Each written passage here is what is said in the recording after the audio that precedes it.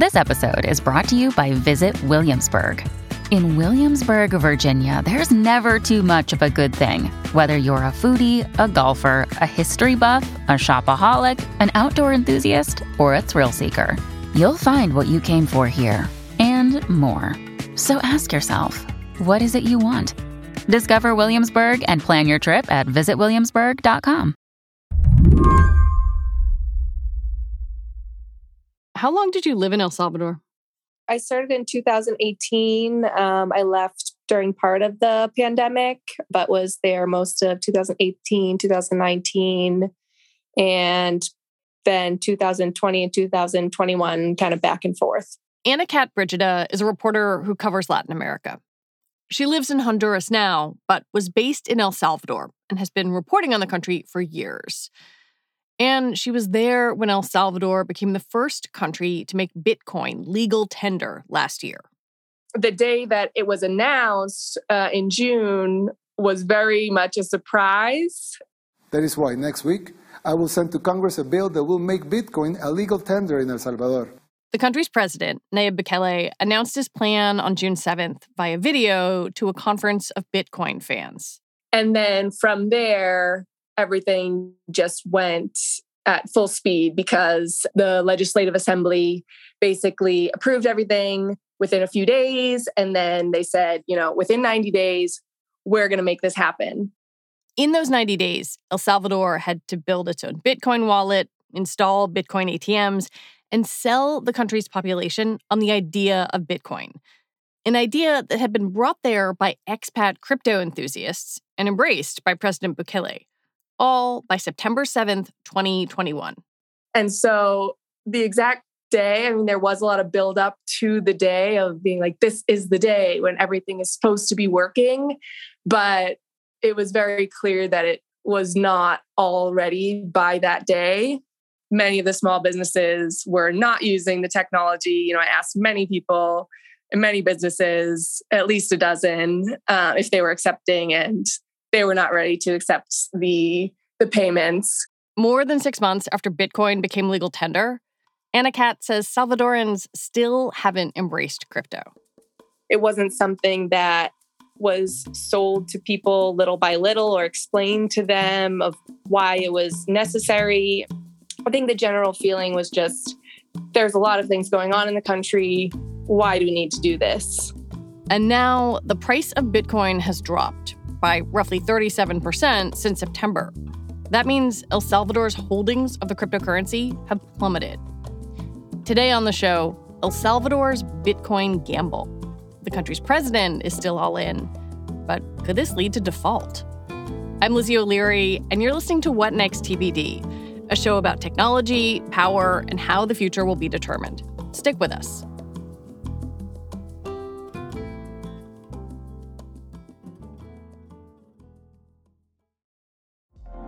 Apple Card is the perfect cashback rewards credit card. You earn up to 3% daily cash on every purchase every day. That's 3% on your favorite products at Apple, 2% on all other Apple Card with Apple Pay purchases, and 1% on anything you buy with your titanium Apple Card or virtual card number. Visit apple.co/card calculator to see how much you can earn. Apple Card issued by Goldman Sachs Bank, USA, Salt Lake City branch. Subject to credit approval. Terms apply. When the Salvadoran government made Bitcoin legal tender in September, it used the playbook from a small coastal town called El Zonte, also known as Bitcoin Beach. In El Zonte, people, mostly expats, had been using Bitcoin for a few years. You could still pay in dollars, which is El Salvador's main currency, but townspeople had their own app. Local businesses took Bitcoin. It's one of the first places in the world you can use the cryptocurrency Bitcoin to pay for just about anything. International media, including us, did stories on it. The central government took that blueprint and tried to go national with it. So the government did develop an app, which is called the Chivo Wallet, that can be downloaded on any smartphone. It works like many other crypto wallets. When you're making a purchase, the vendor also has this app. And when you're making a purchase, there's a code to scan with the price. one person, either the vendor or the buyer, creates the code with the price and the other person scans it. And that's how you make a purchase. It's easy if the technology is working and there's no error message, but sometimes there's some glitches. The government tried to get Salvadorans to adopt Bitcoin by offering a $30 incentive if you downloaded the Chivo app. Anna Cat wrote a story where she talked with lots of different Salvadorans about using the app and their Bitcoin experiences. So what we found was that the adoption rates are pretty low and that Bukele has not really been able to convince the average Salvadoran that they need to use this on a day-to-day basis. And it's also not clear that that is even the point of this whole experiment, to be using Bitcoin to buy a pupusa or to buy a coffee. It's not really clear that that is actually the point of the whole Bitcoin law, because it's not very practical. The technology is a bit wonky still. And as we're now seeing with the crypto crash, the price of Bitcoin can be very volatile. And for many Salvadorans, it just doesn't make that much sense. One argument that the government had made before the Bitcoin law was that it might bring people who are unbanked into the financial system. But Anna Cat says it's hard to know if that's happened at all. I think, at least anecdotally, I think the important thing to think about there is just that some of the issues in terms of, some of the barriers to getting people banked, I think are some of the issues as well to people using Bitcoin. For example, people living in very rural areas where they might, not have great internet access either. Or also, some people who don't have, a smartphone. I think it's complicated. I don't know that we've seen data that shows for certain that unbanked people are now using Bitcoin regularly. And I think it's just important to remember with any technology that there's also some barriers. The driving force in all of this is El Salvador's president, Nayib Bukele. He's 40. He's a right-wing populist with authoritarian tendencies and a love of Bitcoin. His Twitter account is full of things like video of a bunch of bankers and crypto enthusiasts at a meeting in El Salvador screaming about Bitcoin. We would all love to get into the head of Nayib Bukele and know exactly what he's thinking. I will say that just as a reporter in El Salvador, it's a bit challenging now to cover the Bukele administration because he's no longer very transparent. At one point, when he was mayor of San Salvador, he enjoyed speaking much more to the media, but now he basically only speaks to media that he knows will be very kind to him. I think one important aspect to understand is El Salvador's economic situation. Basically, El Salvador needs to pay back its bonds, and it's in a bit of a tricky situation because it has high debt, which has been growing under Bukele and his predecessors, not just under Bukele. Not just because of the Bitcoin law, but now basically the IMF and other international organizations, multilateral banks, don't really want to be lending money to El Salvador because of the risk, which has to do partially, with this risky decision that Bukele took with the Bitcoin law and partially with some of his other policies and the way that he's been running the country and a lot of his authoritarian tendencies.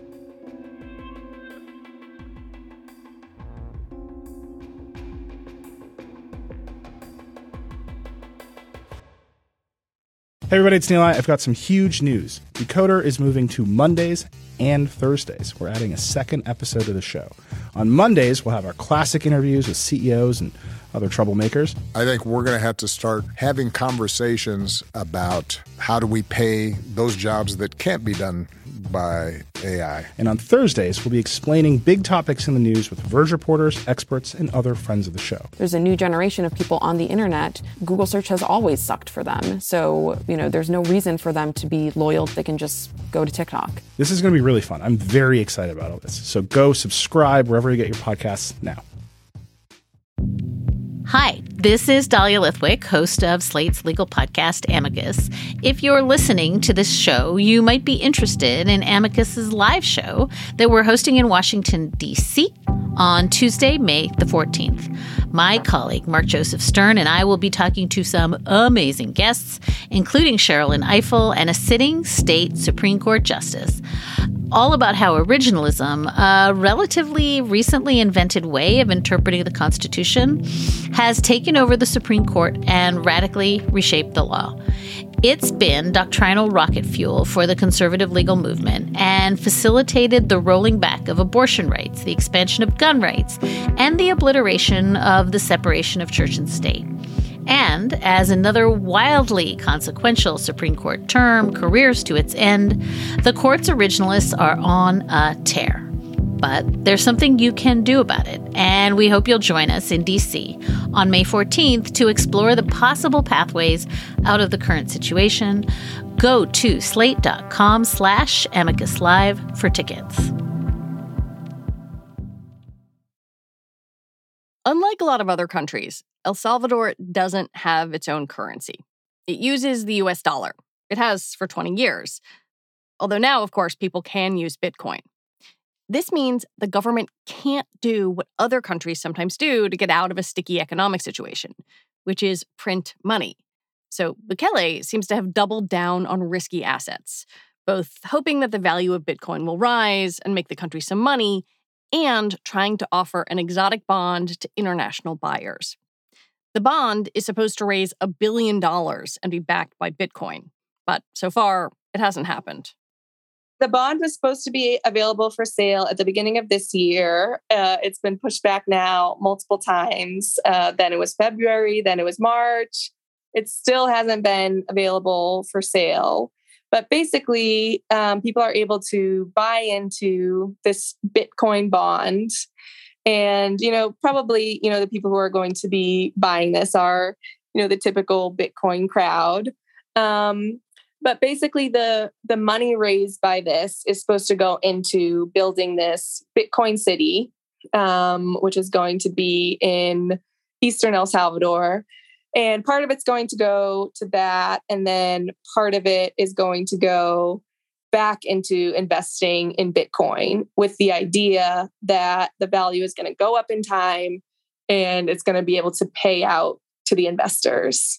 And then the idea is also that this is partially speculation, but also the finance minister has, basically confirmed it, that eventually this is a way for the government to take in some money that they're no longer able to get through the IMF and through other multilateral banks because they don't want to lend them money anymore because of the risk. Yeah, the IMF has basically said, look, you guys are doing something we don't approve of, so no. Basically. When you look at Bukele's Twitter account, he's still tweeting about Bitcoin, promoting a meeting of central bankers who are talking about crypto. Would you say he is still all in on Bitcoin? At least from his Twitter account, it seems so. I think it's important to note that I think it's part of his personality. He hasn't really backtracked on anything since he's become president. So I would be surprised if he backtracked on Bitcoin. It's part of his personality, I would say. Is it possible to know how much money El Salvador has lost in its Bitcoin holdings in the current crypto crash? So there are some estimations, but it is difficult to know exactly how much El Salvador has lost. So Bukele has tweeted when he has bought supposedly Bitcoin with public funds, but all Bitcoin has a public key. So Bitcoin actually is transparent. You should be able to see, the public key where El Salvador has bought this Bitcoin, and nobody has actually ever seen the public key. So we can't actually be sure how much El Salvador is holding at any given time. We can't actually be sure the exact price that El Salvador bought Bitcoin for. So it's just a guess based on when Bukele said he bought it.